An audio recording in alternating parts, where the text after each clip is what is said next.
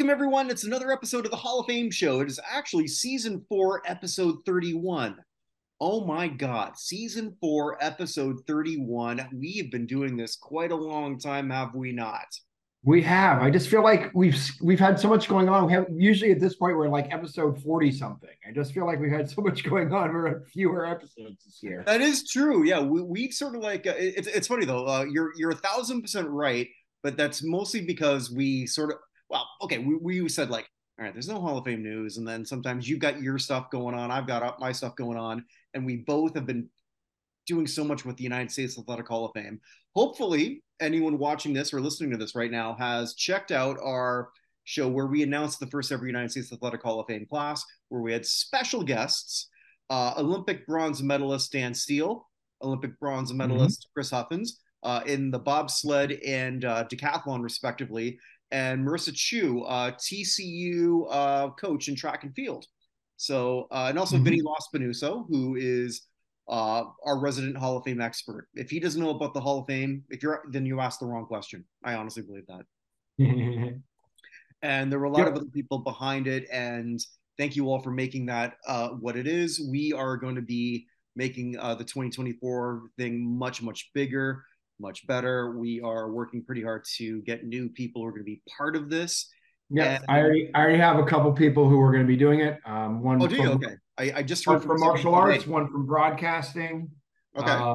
So I'm asking more and more people here. So we'll try and get this done. I know we said maybe December 15th. I think we need to give ourselves some more time to get this group together. Yeah, I kind of realized that. That's also. So, but I think if we have that by January 10th and have that complete at this point, I heard back from somebody who might be interested. So I've got 4 people interested, all from the NFL. Actually, no, that's not true. 2 from NFL, 2 from broadcasting. Okay, cool. So we'll talk about that after. So, and if you're someone who you think you might be a great fit for this, hit us up. That's what we're here for. Yeah. We just want to make this grow. And if there's something that you think we're doing right, great. If you think there's something we're doing wrong, great. Tell us what we can do better. Yep. You know, there's one thing that we are not, and it's that is convinced we're 100% right on everything. We're doing the best we can. Which I think puts us higher than most halls of fame as it is. But we're going to looking at you, Bob Dylan. So I'll get to that later. There's a bit of foreshadowing there.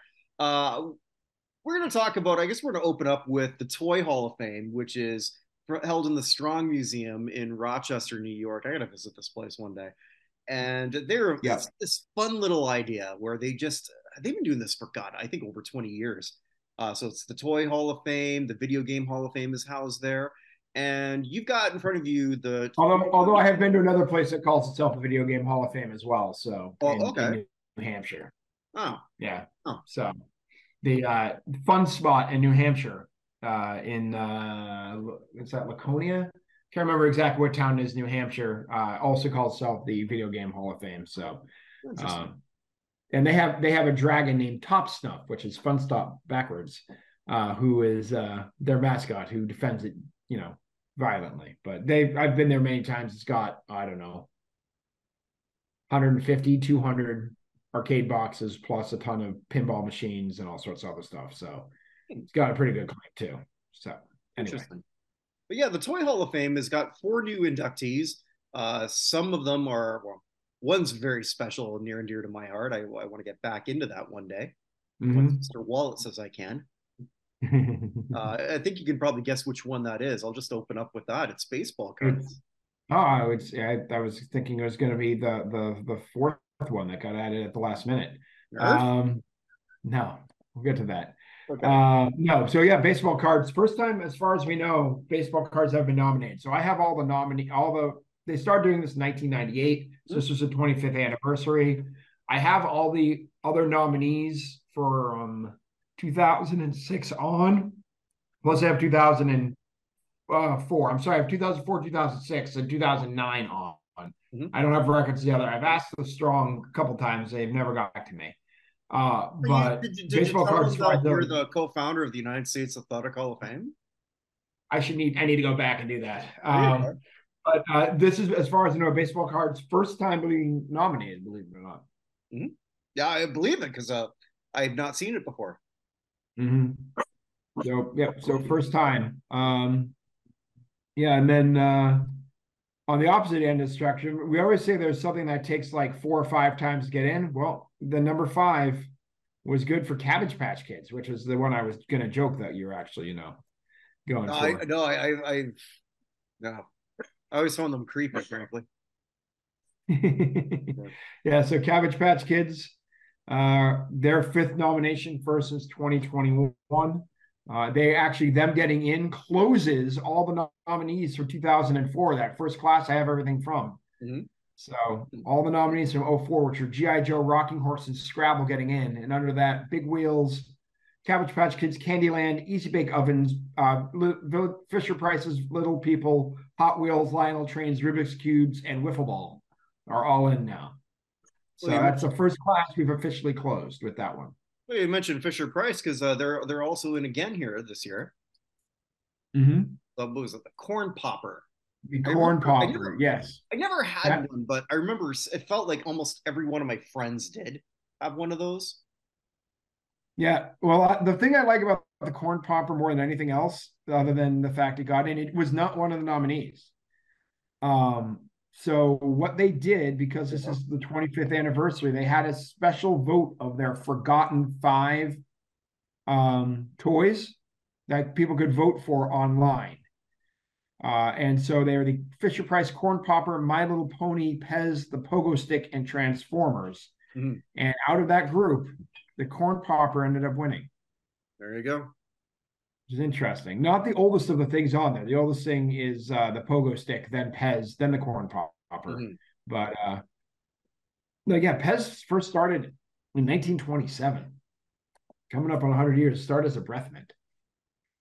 But yeah, the Corn Popper got in by special online vote. You still have those, Pez? I guess so. Oh, I got a whole cabinet full right over here. The kids get them all the time. Oh, okay. Yeah, a whole cabinet full. And then, of course, Nerf, you brought up before. Nerf, yeah. Nerf's all sorts of fun. Actually, which I once convinced a whole bunch of people was an acronym for non-edged resistant foam. As a did it work? And they believed it. They did, yeah. And then realized that the date was April 1st. Actually, I remember convincing somebody who was a novice in football. So, okay, I'm going to learn everything about that. Okay, so the quarterback stats come up. All right, so the first stat, that's that's the quarterback's compassion. And the second one is attitude. These are the alternate D&D stats that they use for football. They bought it. That's funny. So, yep. So baseball cards, Cabbage Patch Kids, Nerf, and Fisher Price Corn Popper. Our other nominees who did not get in: Battleship, Bingo, Bop It, Choose Your Own Adventure Books, Connect 4, the Ken Doll. This was a year for the Ken Doll, I thought. Well, you think that, but I mean, the patriarchy doesn't always win.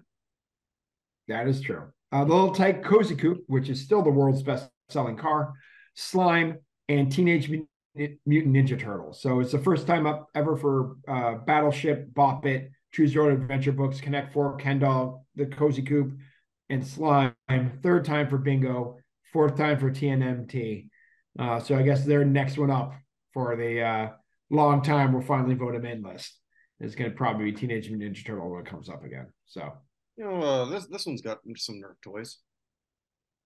This one here, getting into some non-resistant foam. There you go. So we haven't done this. We didn't do this last week. So do we have a longer list for those who we've lost? We do a little bit here. Sorry, 1 second. I'm just closing this out to make sure I could serve the internet and everything for my computer, because sometimes with too many windows open, it starts to freeze. Okay, yeah. So we did. I think we only had one super duper big name this week, at least to me. But with some interesting people who passed away. Starting with Eleanor Otto, passed away at the age of 104. Who is Eleanor Otto better known as? I have no idea.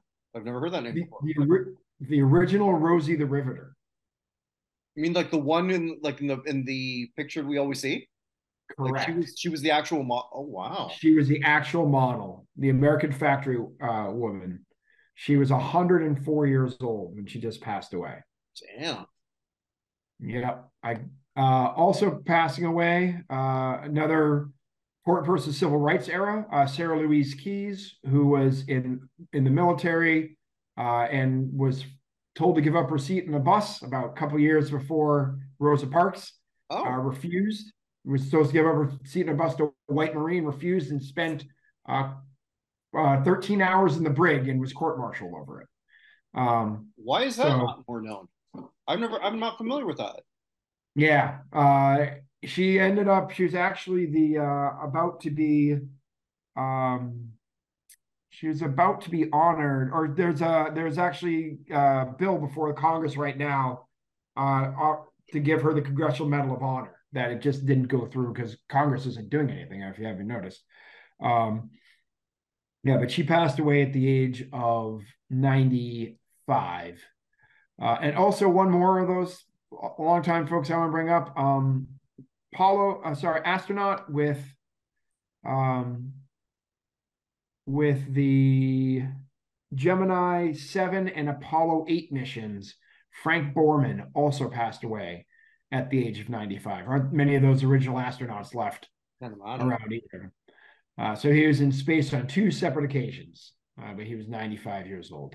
There can't be too many astronauts who went up twice in pre 1980, right? It can't be. There can't be. No.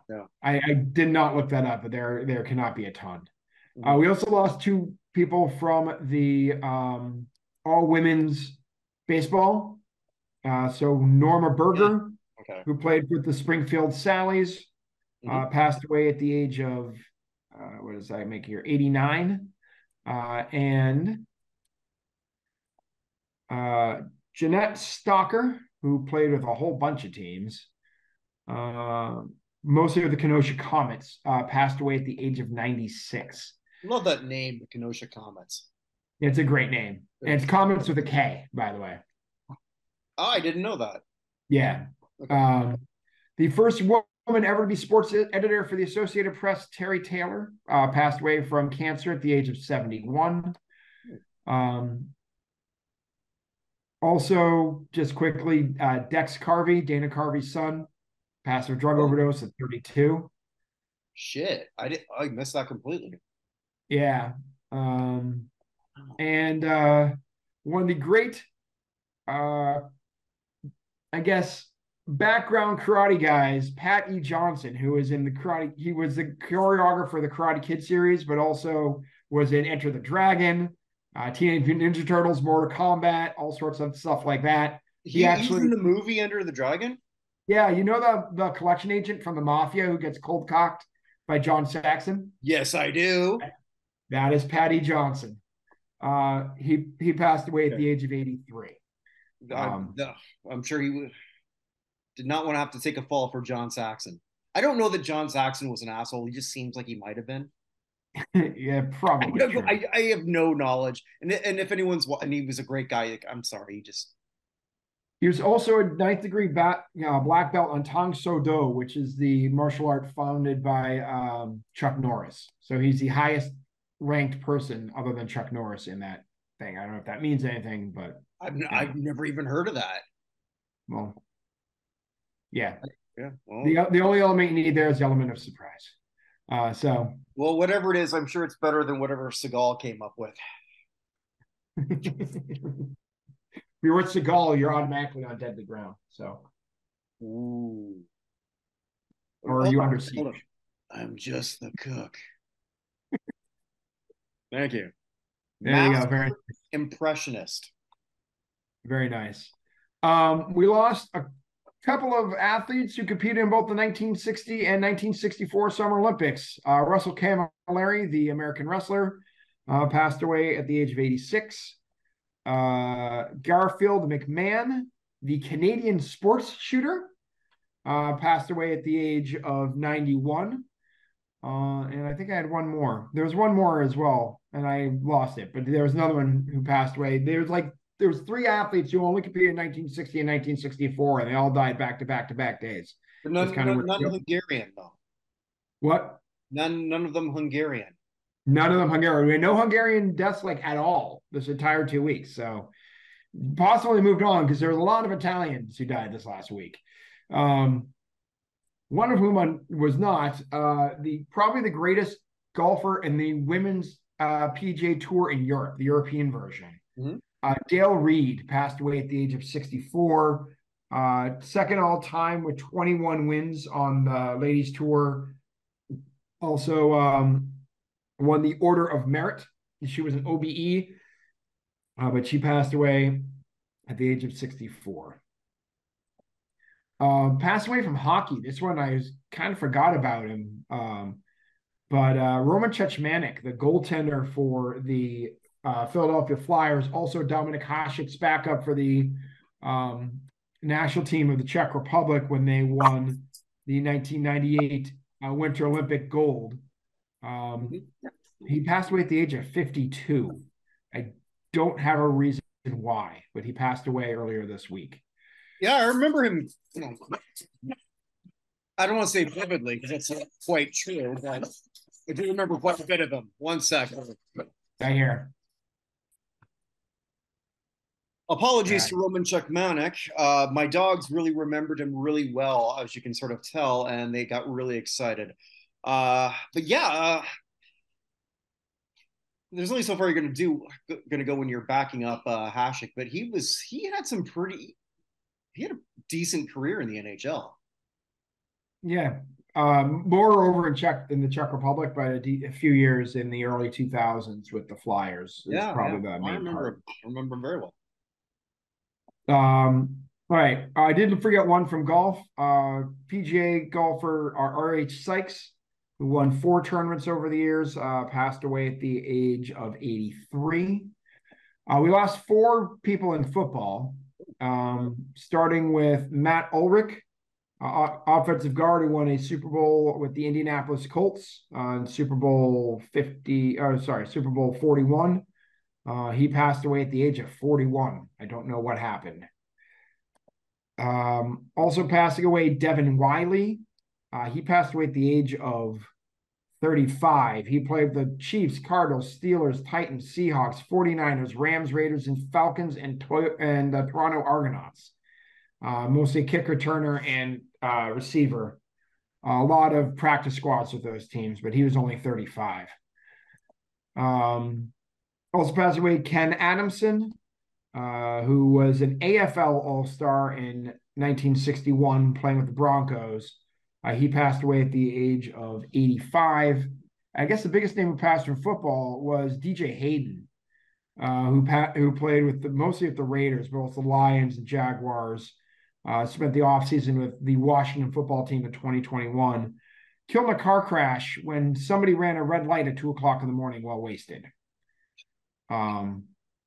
So he and 2 other NFL players, mainly guys from the University of Houston, were all killed at 2:00 in the morning and struck the SUV in which he was a passenger.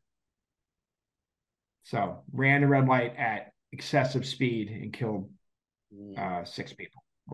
So, yeah.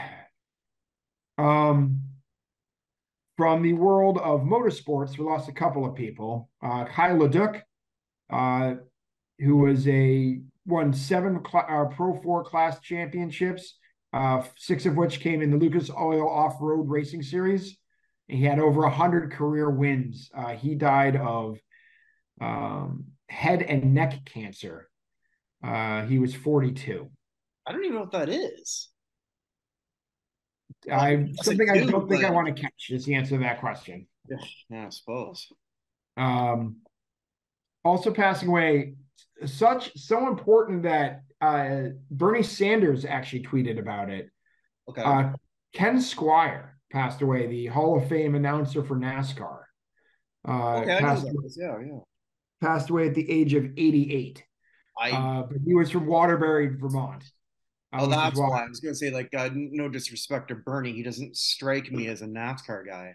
Well, he's 88 and from Waterbury, Vermont, which I feel like is basically Bernie's isn't Bernie like 88 from Waterbury, Vermont as well? I mean, okay, well, maybe they might have around on the same track, let's say. Yeah, But they may have gone to high school together or something. But he passed away, like I said, at the age of 88. First announcer to give lap by lap commentary for the Daytona 500, and coined the term the Great American Race, the Daytona 500. So, yeah, but he passed away, like I said, at the age of 88. Thoroughbred horse racing Hall of Fame jockey Bobby Ussery passed away at the age of 88 as well. He only won 3,611 races. oh, that's all. Not that impressive. What can I say? Yeah. So he was 88. He retired.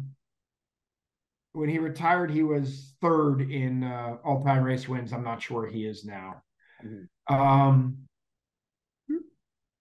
All right, now we're getting to baseball. Rob Ballore, who played with the Atlanta Braves for several seasons, passed away at the age of 75. I'll save him for a second. Dave Stenhouse, father of Mike Stenhouse, who played with your Expos teams. He passed away at the age of 90. He was a two-time All-Star, but those are both back in 1962 when they had two All-Star games. I know that name. Wow. Yeah, but he passed away at the age of 90. Also passing away, Dennis Higgins, who played at the White Sox, Senators, and Indians and Cardinals from 66 to 72. He passed away at the age of 84. Peter Seidler passed away, the former chairman of the San Diego Padres and grandson of Walter O'Malley. Oh. He passed away at the age of 63. He had multiple bouts of non-Hodgkin's lymphoma and also had type 1 diabetes. So in September, he said that he would not be able to go to any more games because he needed a medical procedure, but passed away at the age of 63. And finally, I think the biggest name in baseball, Dick Drago, passed away at the age of 78. This actually happened before our last episode, but didn't show up until later. Yeah. With the Royals, Red Sox, Angels, Orioles, and Mariners. I remember him best, of course, with the 75 Red Sox.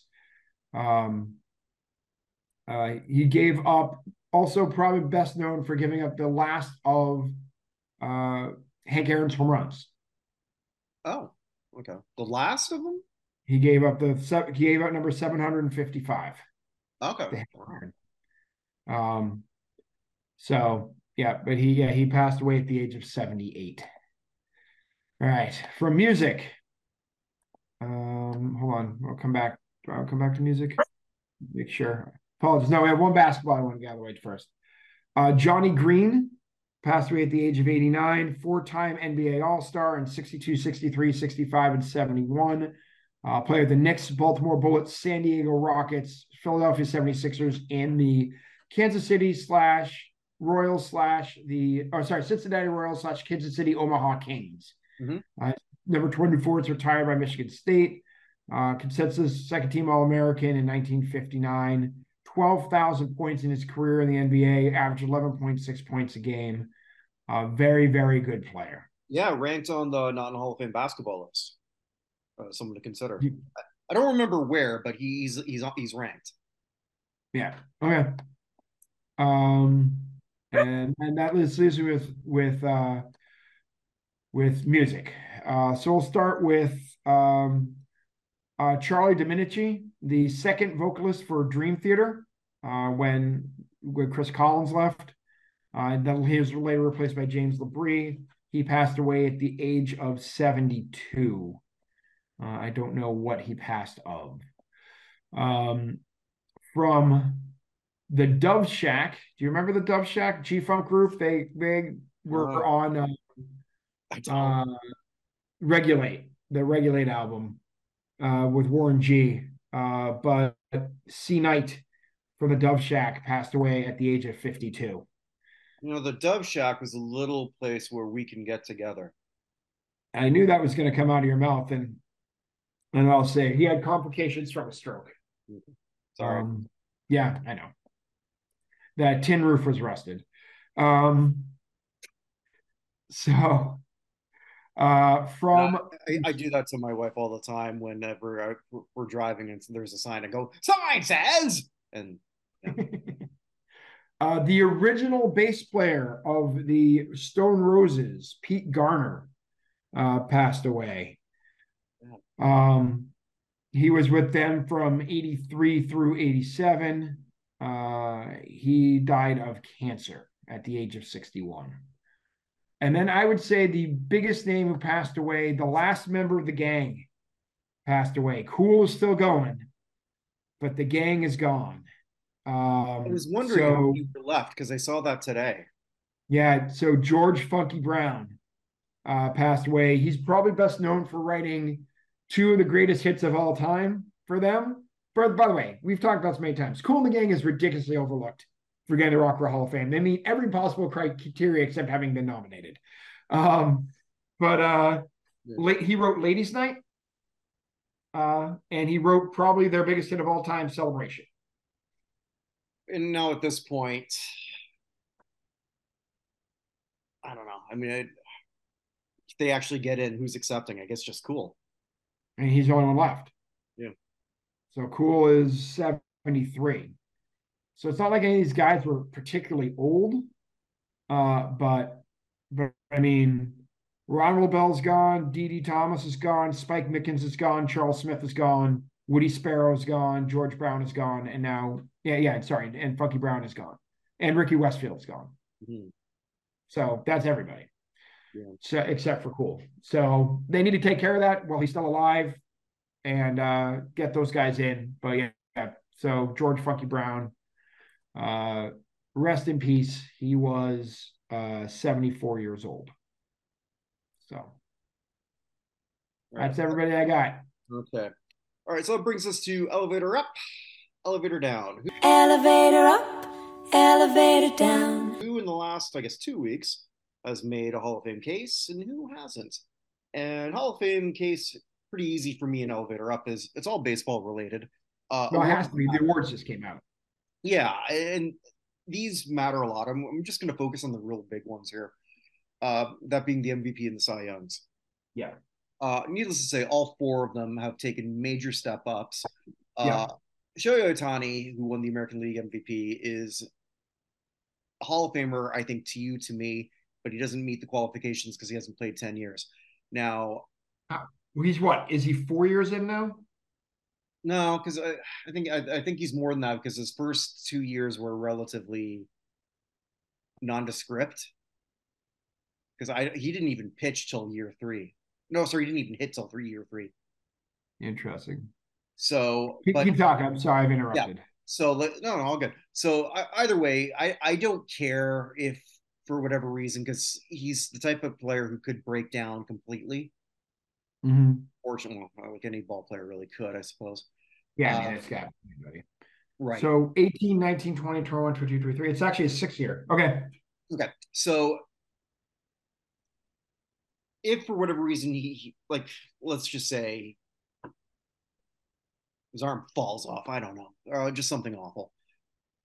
Mm-hmm. I see how they can't sort of like look at this guy, what he's done, what the type of special player that he was, and give him some kind of dispensation.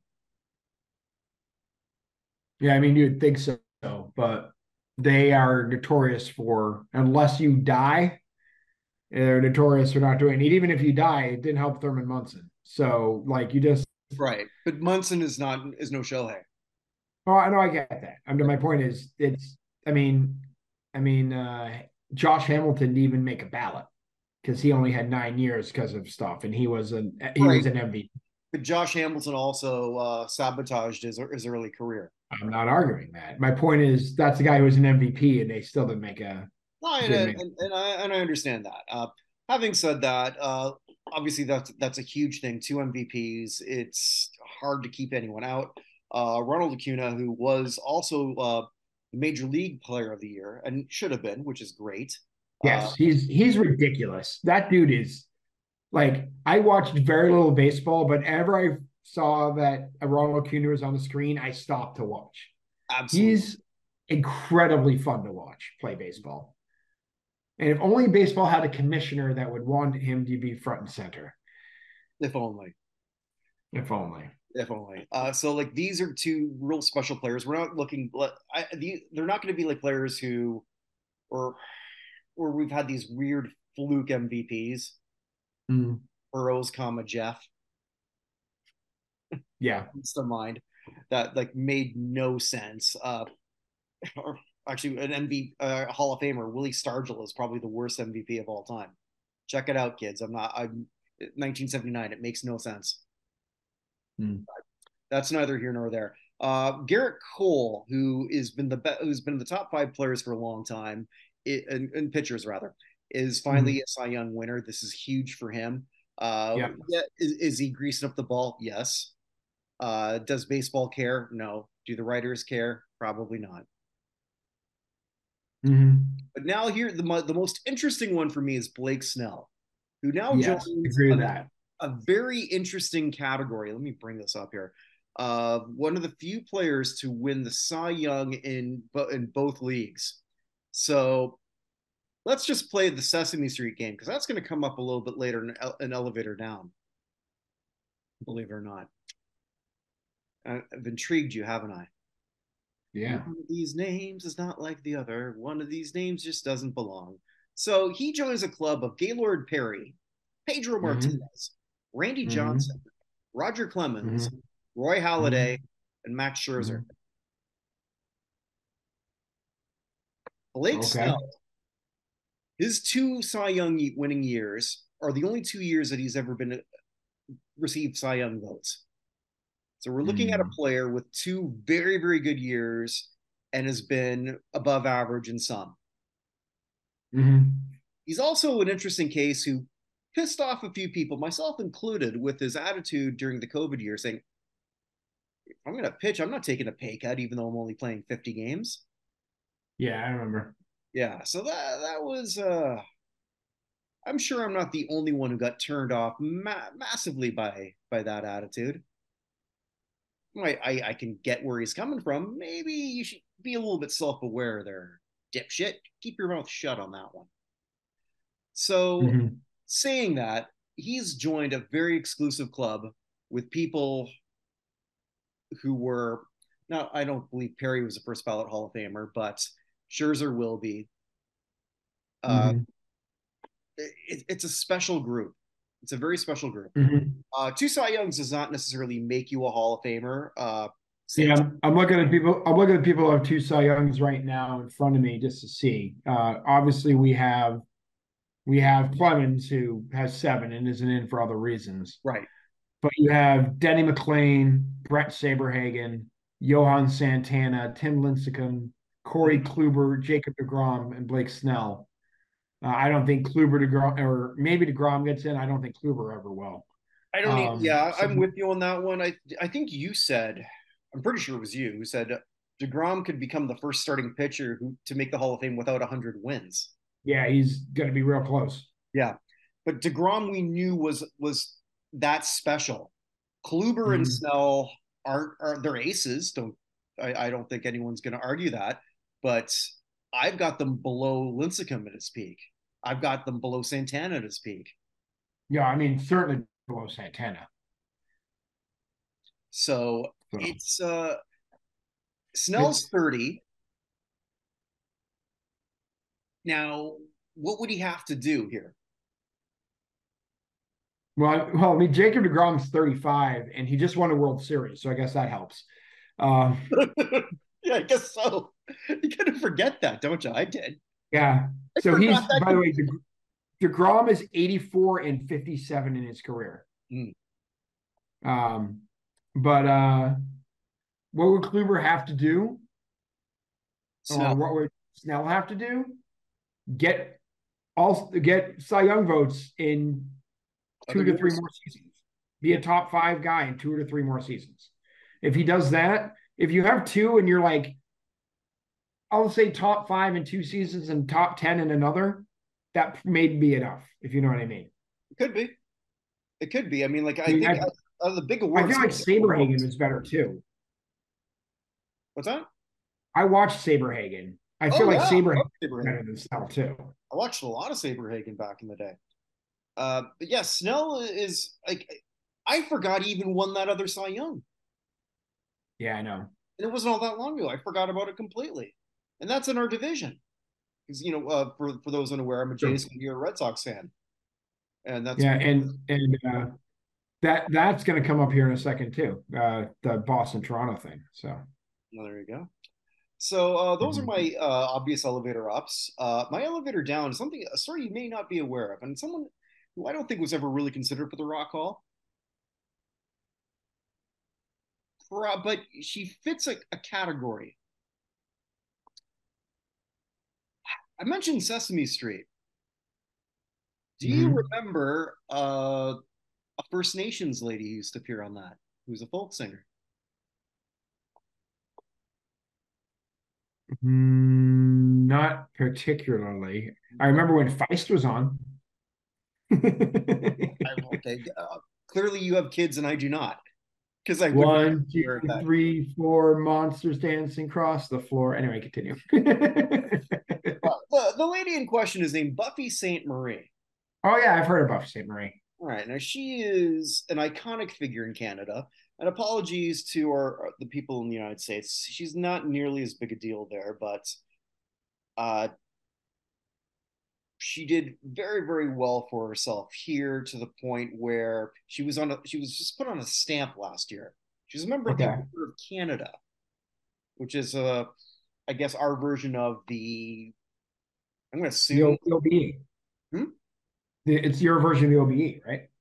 Let's see, it'll be The officer of the British Empire or whatever it is. oh, okay, yeah. I was thinking like in your version of the U.S., just I guess the Presidential Medal of Freedom, I guess. Okay. And then Maybe. I'm just trying to come up with sort of that.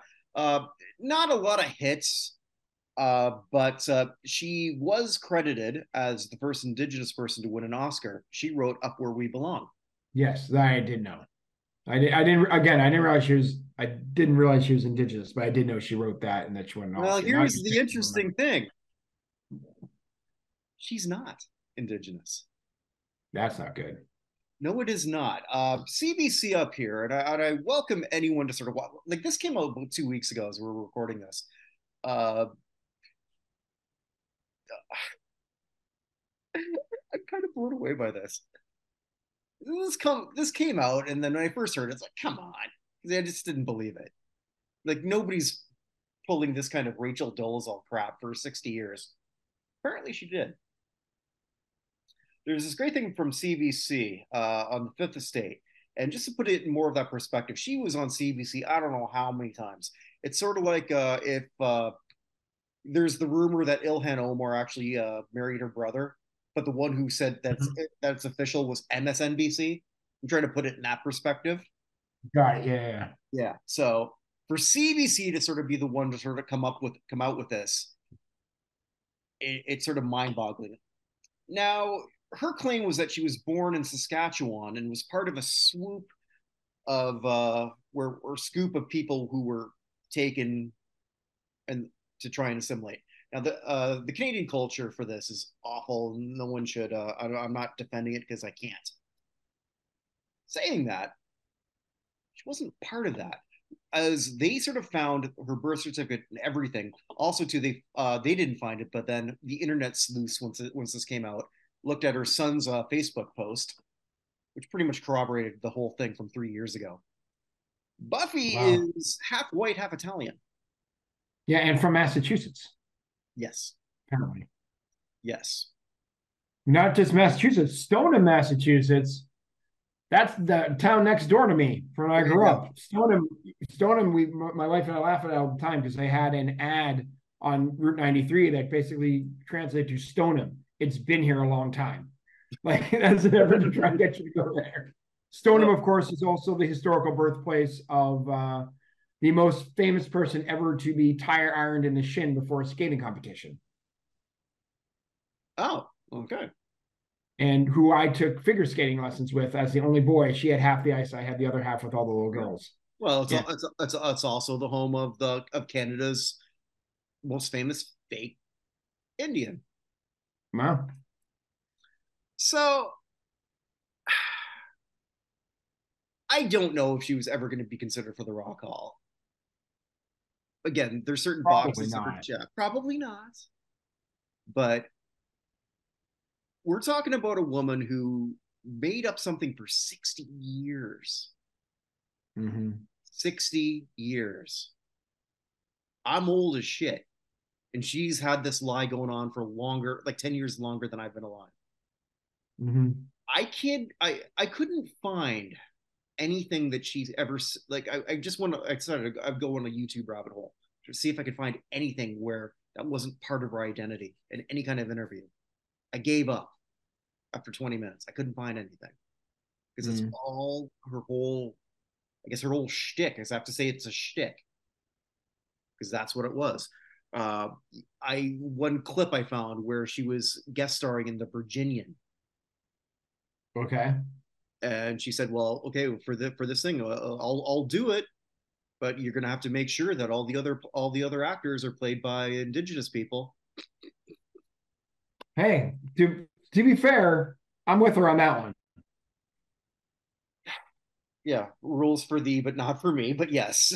No, I get it though, because Sure, otherwise we have, you know, what's his name in face paint. So right, but I get it. No, I get it. I get it. But yeah, the whole thing is just like even just up until last year, CBC or no, not CBC, PBS did this whole thing, and that's what sort of set off somebody, an indigenous lady out of Oregon, who said, "Wait a minute," as she's watching that, this sounds like every other. As they called it, I'd never even heard this term before, pretendian. Mm-hmm. And she just did the whole deep dive and found, yeah, we got another one. Wow. I was obsessed with this story for at least a couple days because that blew my mind. Because again, just because that was a name, obviously it wasn't necessarily, not being indigenous, it wasn't necessarily special to me, but it was a big deal as a Canadian. Right. She would, like, in the 70s, 80s, like we didn't have a whole lot of celebrities that sort of represented the nation elsewhere. She was one of them. Right. And then what really turned me around on all this, so I'm watching this other thing on CBC. No, actually, it wasn't CBC. It was on the APTN, which is, I think I got this right. I apologize. I never actually watched this until this. I believe it's called Aboriginal People's Television Network. Okay. And so, like, they wanted to get some reactions of that. And there was one from Winnipeg, here where I live, and from a singer here. She said, like, well, not only is it heartbreaking, but she took awards from my friends, mm-hmm. because there's designated categories for that. So, mm-hmm. and then it made me think more backwards, right? That I found something where she's on Good Morning America, debating a senator on an issue I don't remember because it's like it was something in Montana, so like it didn't resonate with me, but it was just her talking on behalf of all Indigenous people when she wasn't. And remember back then, we say, I don't have to tell you that, but for anyone younger, like you and I, we built this platform, right? We can just do this, and it's not a big platform, but it's ours, and we're doing it, and anyone can do it. Couldn't do that back then. You have your three major networks in the States, one maybe in Canada.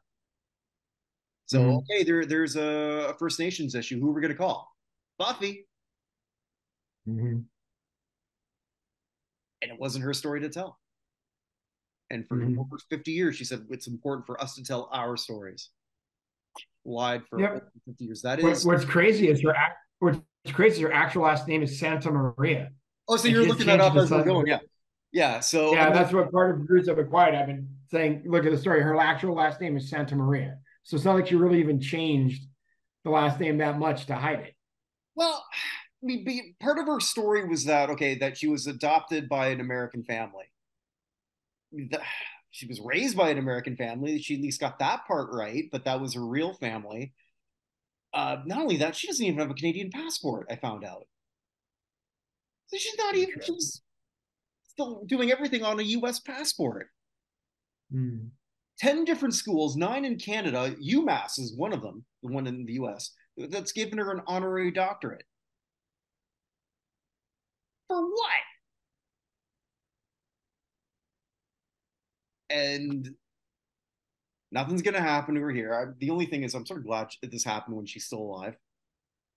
But maybe I'm a little petty that way. And gee, like this has got to be. I was trying to come up with this. This is the biggest lie in entertainment history. And you look, the first thought was Milli Vanilli, but they were. My first thought was Rock Hudson. Okay, but Rock Hudson pretended to be straight because that he had to. He had to. Buffy St. Marie could have just been a white ally, or she just could have said like, I suppose that's true. Like she didn't have to make it her complete. I'd have to think of if that's the biggest one ever, but it's up there. Rock Hudson came to my mind too, and others, but I mean, like that was something where. Okay, so Buffy took that on when it wasn't exactly. There wasn't a whole lot of opportunities for you. First Nations, right? She fell into something, ran with it, because she had a unique look that probably a lot of people thought she was.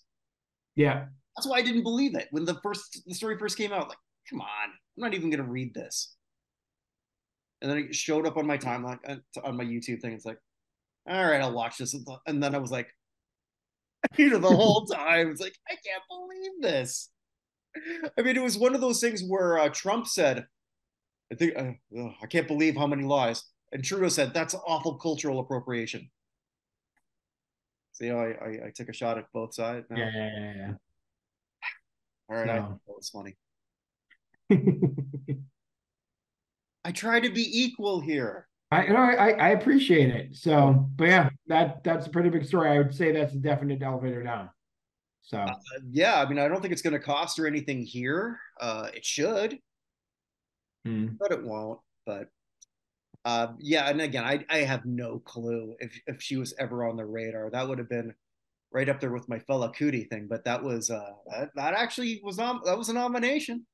So it was a nomination. It's entirely possible. There you go. So we're gonna close with the good, the bad, and the ugly of the last little while. We'll do the bad, the ugly, and the good.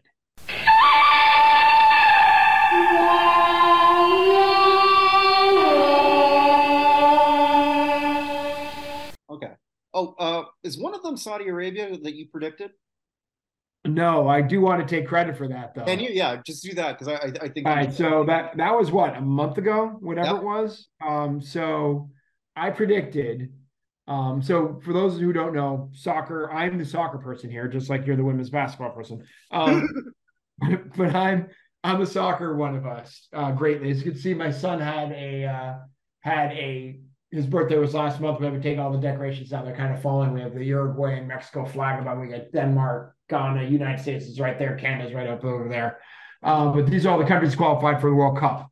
So we had like a geography / soccer party for him a little bit ago. So the World Cup in 2026 is in the US, Mexico, and Canada. And they were having bidding for the 2030 World Cup. So 2030, there was a bid from South America. There's a joint bid from Europe, which was real interesting. I thought it had a very good chance of winning, which it did, which was Portugal, Spain, and Morocco. Good it happened for a couple reasons. One,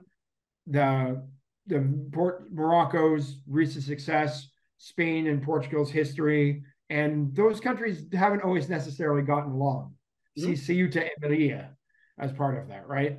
But they're working together. It's great to see the World Cup back in Africa in some capacity, especially with a country that's been good. And yeah, exactly. I thought that bid was going to win, but they did that. And then they had a sneaky one where, because Uruguay, Paraguay, and Argentina had a bid together, and they gave each of them sort of like a couple of games as part of this World Cup for reasons that seemed very, very strange. Until you remember one thing.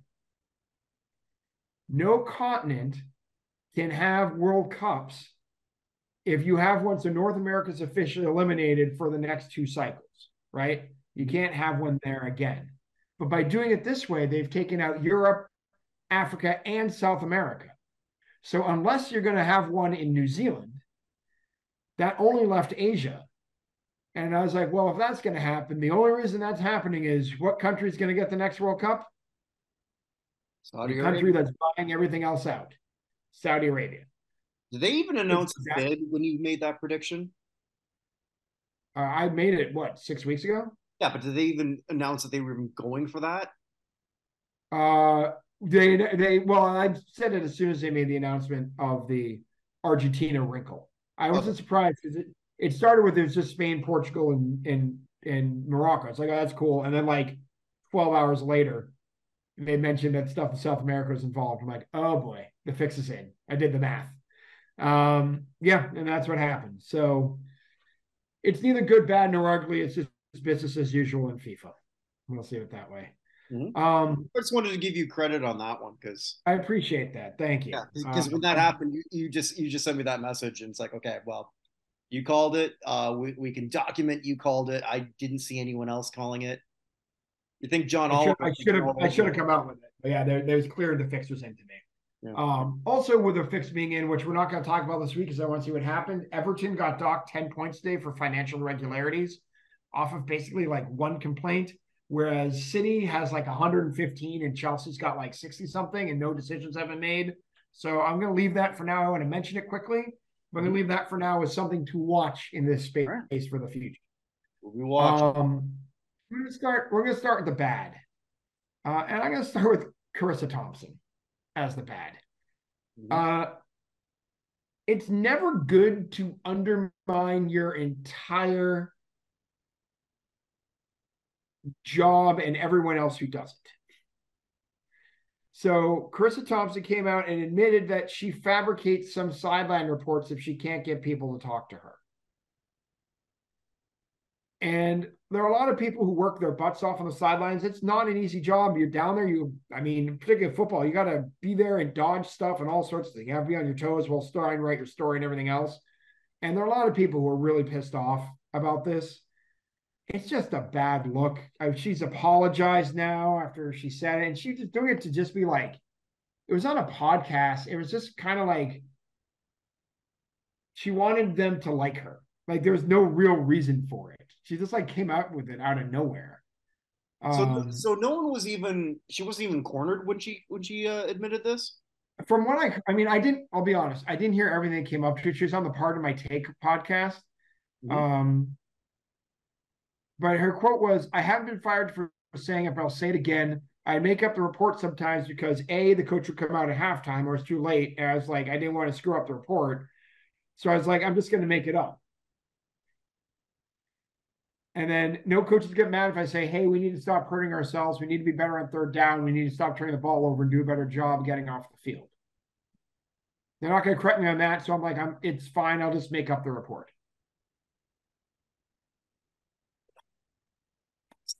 Sideline reporters, let's be blunt, they're mostly worthless.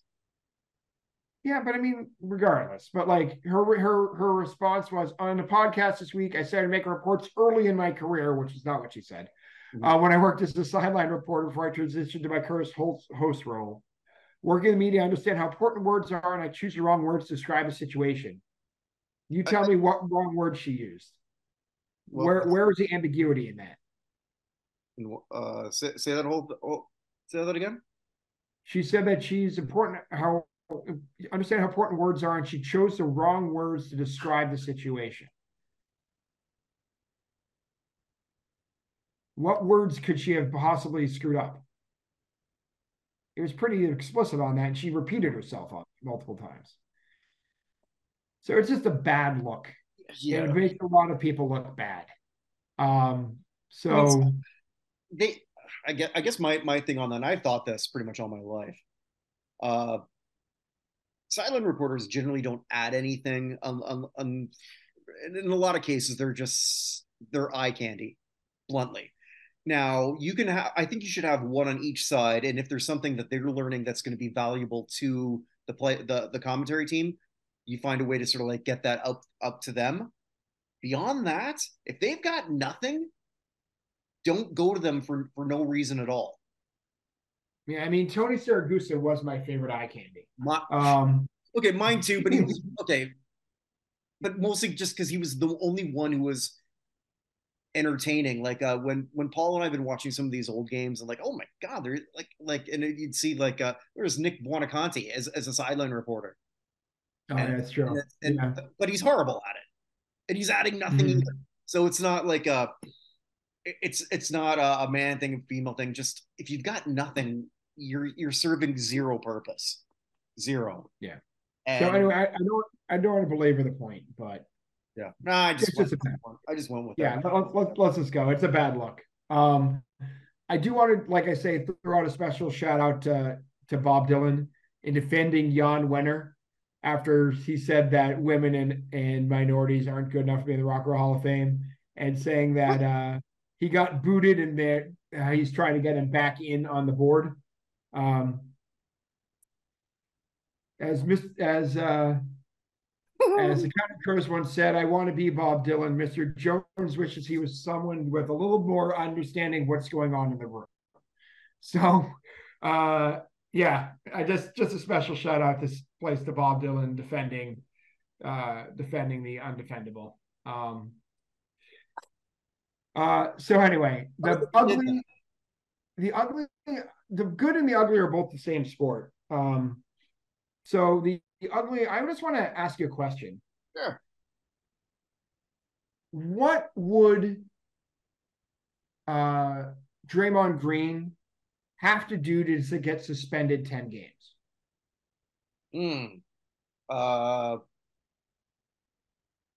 Let's see. I think take someone's head off, but not literally take someone's head off, as David Cross did a whole bit. Actually, take someone's head off, because we're talking about commentators. It's like, well, he literally took his head off on that play, but his head's still on. So here's my question for you. And I heard this, to be fair, I heard this first on the mismatch with Kevin, with O'Connor and whatever his name on the Ringer. Mm-hmm. If the roles were reversed and Rudy Gobert was choking Draymond Green, how many games would Gobert have gotten? That's a good question. I can tell you the answer. The answer is 5. Probably, yeah. Even though Gobert doesn't necessarily, he's got other labels on him, but yes. Gobert has other labels on him, but Gobert has not been consistently suspended for stuff as Draymond. Draymond's one of the dirtiest players in the league. I wish he played in the 80s just so Bill Laimbeer could kick his ass. So that would be Charles Oakley, because that would be more fun. He's a fake tough guy. He's so fake of a tough guy. And he's a tough guy now. He's a tough guy in this era. You're right. He's a tough guy in which there are no consequences for anything. I mean, it's like I look at today's generation. I used to tell my dad, I feel like I'm Dirty Harry compared to some of the 20-year-olds growing up now. Yeah, I mean, that's entirely true. I work with a lot of them. So, moving on. Yeah, but moving on. I don't understand how the suspension is only 5 games. I don't understand it. Like the Warriors are toast. That team is done. I'm sorry. Steph Curry is freaking amazing. Do you know how many players other than Steph Curry have scored 20 points this season? How many times has one of his teammates has scored at least 20 points? I've been I don't think Clay's not doing much. 1. Is it even Clay? No, it's I can't remember his name. The guy from Europe whose name I can't remember, who's in the first game of the season scored 20 points. I can't think of his name. But it's all on Steph. Yeah. The rest of that team is done. Klay Thompson is cooked. Oh, absolutely. He is absolutely cooked. The Warriors would be nuts to sign him to anything more than like what the Celtics signed Horford to, right? Just like nowhere near a max contract, nowhere near anything. And if he wants anything more than that, well, it's been nice to know you. We'll see it for your statue being installed outside the stadium, right? But like that team is cooked, and Draymond Green he has to go. He has to be sent a lesson. 5 games is nothing for choke holding someone from absolutely behind, dragging him out. And by the way, Warriors fans, Gobert wasn't choking anybody first.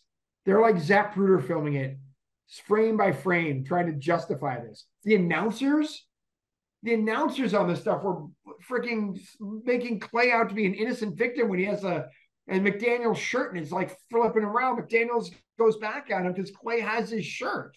And like, what's McDaniel's thinking there going after Clay? He wasn't. He was backing up with someone grabbing his shirt. Like, I don't hate the Warriors. I just don't. I know the Celtics lost them and Draymond got away with just running people over that entire series, right? With no fouls being called. I get that. But I don't hate the Warriors. But come on. There has to be more than this for a guy who, like, I guess he didn't throw a punch. But if he threw a punch, what's Draymond's thing? 10 games? Yeah. Is it like, what does he have to do to actually get a suspension greater than anybody else would get? I don't even know the answer. He gets away with everything, and it's really freaking bad for the league. Also, by the way, the referees have been terrible this whole season. I just want to point that out. I would agree with that. So anyway, the technical foul on Giannis the other day was insane. So anyway, that's my it's also basketball. What might that be? You didn't tell me ahead of time. I did not. Yeah. It can't be the play-in tournament. Or not play-in tournament. This I love the in-league tournament, but I think it's a combination of hold on. I think it's a combination of that and the players not being able to sit. Okay, that makes sense. So one of the problems basketball has always had is what's the start of the season? The answer is Christmas, normally in the NBA. Yep. Right? We have huge matchups on Christmas every single year. You got the 5 games. It's a whole day of basketball from beginning to end. It's usually a great day, and it's the first day most people start caring, right? Yeah, I would agree. They came up with this in-season tournament, which I know you don't necessarily care about, but the Celtics-Raptors game tonight was fantastic. The Celtics destroyed the Raptors earlier this week. They were back in the Raptors felt slightly disrespected after that game. And they came and they played their asses off. Celtics did not play well tonight and had to drag out a 3-point win. But teams are giving a shit. And the top players are not sitting unless they're actually injured. The other night, Jaylen Brown and Porzingis sat out for the Celtics, both their first game. Brown was actually sick, and Porzingis had like a real bad knee bruise that it made it hard for him to mend his knee. And he sat one game and he was back the next game, right? Like the Celtics don't miss many games, but like Durant has played every game. Curry's missed a couple now, back to back, but he's playing basically every game. Like LeBron, not only is LeBron playing every game, I think he's Bugs Bunny. He's playing every position. That team is also awful except for LeBron. But like all these guys who would be sitting on back-to-backs, even in October, November, are not doing so. Like someone went through the top. I saw someone went through the top 20 scorers in the league. Of those top 20 scorers, the most any games any of them had missed was 2. And again, I know it's the middle of November. We've had 12, 13 games, whatever it is for most teams. But people were sitting all the time before.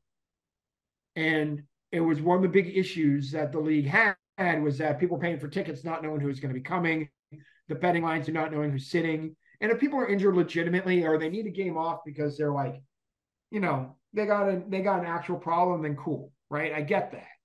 But like the first game with the Phoenix, they had Bradley Beal was out, and then Booker was out, and then Durant was out. Well, that's the only game Durant has missed as well. It was the second game. Like it's so much better. And the scoring is up. The games are more competitive. You're getting more people with 50 points. Sometimes they're not always competitive, but you're getting more and more exciting stuff because more and more good players are playing. And I think that's a good sign. And I think we'll see how it goes later in the season. We may get to March. We'll have people in rest mode. But at least for the part of the season that has never mattered, it's working. Okay. I might stand corrected. Okay, Yeah. so that And sorry, one last shout out while we're at Yeah. it. Have to do one more soccer. Congratulations to Albania for making the European Cup. They qualified today for the Euro Cup in 2024 in soccer. Really? Is that the first time? They're second. They made it in 2016. It's only their second major tournament ever. So they tied Moldova today. They may not win the group. The Czech Republic is right behind them. But they are guaranteed to finish in the top two.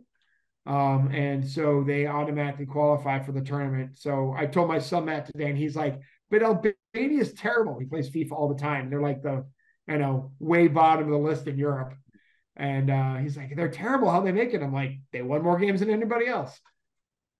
So just congratulations I like it when small countries don't get to do much, do stuff. Pakistan, by the way, lost their first game 4-0 to Saudi Arabia in Asian qualifying. So okay, yeah, because you said that was a pretty. They never advanced past the very first round of World Cup qualifying ever. It's a country of over 100 million people. It's first time, and they got beaten. But hey, they only got beaten 4-0, which isn't that bad, honestly, in Saudi Arabia. Comoros lost 8-0 today to Ghana. So maybe they should play Indonesia. I'm sorry, Seychelles lost to Ghana, not Comoros. Comoros won. So yeah, all right. Not just soccer. He knows his countries. Model U. I do know my countries. They're very simple. I played a lot of Where in the World is Carmen Sandiego. So where is she nowadays anyway? Well, she's been around the world from Cannes to Carolina. She's a sticky-fingered filcher from Berlin down to Belize. She take on a ride on a slow boat to China. I'll tell you where in the world is Carmen Sandiego. She goes from Nashville to Norway, Bonaire to Zimbabwe, Chicago to Czechoslovakia, and back. I didn't know there was a whole song about that. Oh, come on. They're Canadian. It's rockapella. They'll ransack Rakistan and run a scam in Scandinavia. Make you stick 'em up down under and she'll make your pockets burst. Well, I was misdemeanor when she stole the beans from Lima. Tell me where in the world is Carmen Sandiego? Come on. Yeah, I once rockapella, the pride of. I don't know. I did know that once I went around the world, couldn't find my baby. I take that back. They're not Canadian. I thought they were Canadian. I don't know who we're talking about. Hold on. I just know that was a show. They're from New York City. That's ridiculous. I was convinced they're Canadian. We don't have everything. Oh well. We don't even have a indigenous folk hero anymore. Yeah, you do. Who's that? Oh, yeah. There was that one time he said that he was, because he's 1/16 or something, that he doesn't have to pay taxes. That's not quite how that works, but anyway. So anyway, all right. So yeah, so a lot of time to plug a few things. Yes, absolutely. A lot of things that we haven't sort of gotten to just because we've been working really hard in the United States Athletics Hall of Fame. So apologies for that. There's about like 7 or 8 shows in the can that I still have to get to. Shows I've done with Paul Lawrence, where we're looking at old Super Bowls. With Glenn Pulowski, the Classic Sports Review, which most of them are really sports related. Next week it is it's the cancel pool.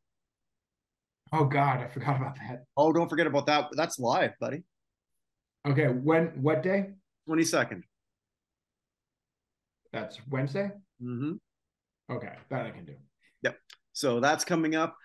There's the show we do with Andrea Tessman and Brad Nelson. How the hell was this a hit? There's a few more of those coming up. So there's going to be a lot more videos coming in the next little while. Next week, I will be I'm going to mention to Evan the new list for the for the Not in Hall of Fame Rock and the Not in Hall of Fame Hockey. That's sort of taken a back burner. That's finally going to be updated. So there's a lot more site up now without Pierre Turgeon. All right. Which means that anything is possible, I guess. No, it's not. Jeremy Roenick's still not getting in.